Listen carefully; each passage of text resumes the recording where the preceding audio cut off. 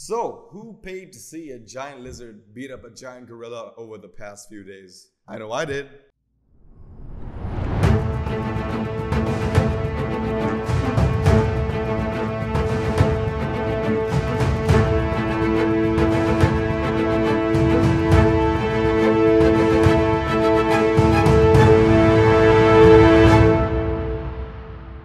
Hello, welcome to the TMR podcast. This podcast is special because I'm doing it on my own, and this is going to be the solo review for Godzilla vs. Kong, which is the latest MonsterVerse installment for Warner Brothers, I believe. Well, first off, it's fair to say that I did enjoy every MonsterVerse installment up until now.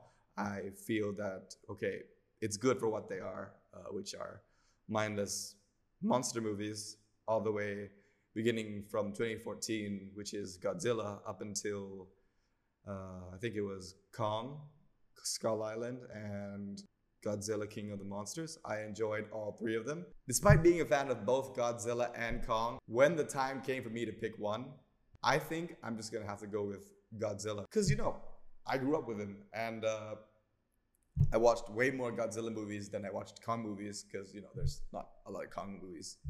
He usually ends up on top of the Empire State Building and eventually falls to his death, which is kind of sad. But, I feel that at the very least, Kong has a special place in quite a few people's hearts, including mine. And every movie I watch of him, I'm always on his side. But yeah, between the two, definitely Godzilla all the way.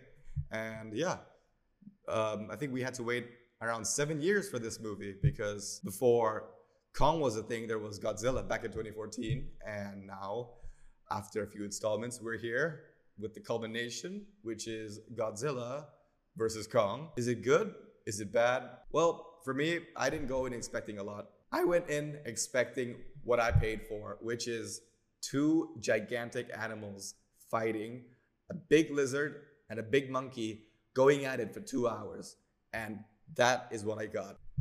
First off, here are the positives. The first thing that I really liked about this film was the fight scenes. I think every fight scene was done very well. It was handled perfectly, filmed perfectly, and there were quite a few shots where the camera would be attached to either Kong or Godzilla's arms, and then when they throw a punch, you'd see the other falling down, which I thought was a very nice touch. The second thing, surprisingly, about this movie that I really enjoyed was Kong. I know what I just said. I am a Godzilla fan. I feel that in this film, they did Kong justice. He was the main character. This is much more a Kong film than it is a Godzilla film. And for what they made him, which was the hero or the protagonist of the film, I think they did a great job with him. Another thing that I really enjoyed about Godzilla vs. Kong is the dynamic between Kong and the kid. There's actually a kid in the film that Kong saved a few years ago from a storm and swore to protect her. She's deaf and she can communicate with him only through sign language. I think that was a really smart touch, really emotional touch, and I think that that's what made quite a lot of people side with Kong, and myself included. I felt for Kong more so than I did Godzilla, but me being a Godzilla fan, I had to side with the entity that I grew up with, I guess. Another thing that was surprisingly really good is the CGI. There are usually a few scenes in these kind of monster movies or CGI heavy movies where they tried to hide the CG by placing the shots during the nighttime. But with this, they don't hold back. There are many scenes in this hollow earth that look really gorgeous, and also a few scenes on our actual planet that look really nice. For example, there's the Battle of the Sea, or the Battle in Hong Kong. I thought that was done really nice as well. Now let's talk about what I didn't like about the film. First off, I can't believe I'm saying this, but I did not like Godzilla in this film at all. I know what I said. I am a Godzilla fan at heart, and I still am, but I feel this movie made him far more evil than he usually is. He's not usually this evil entity or this anti-hero. He's a majority of the time a protector for Earth.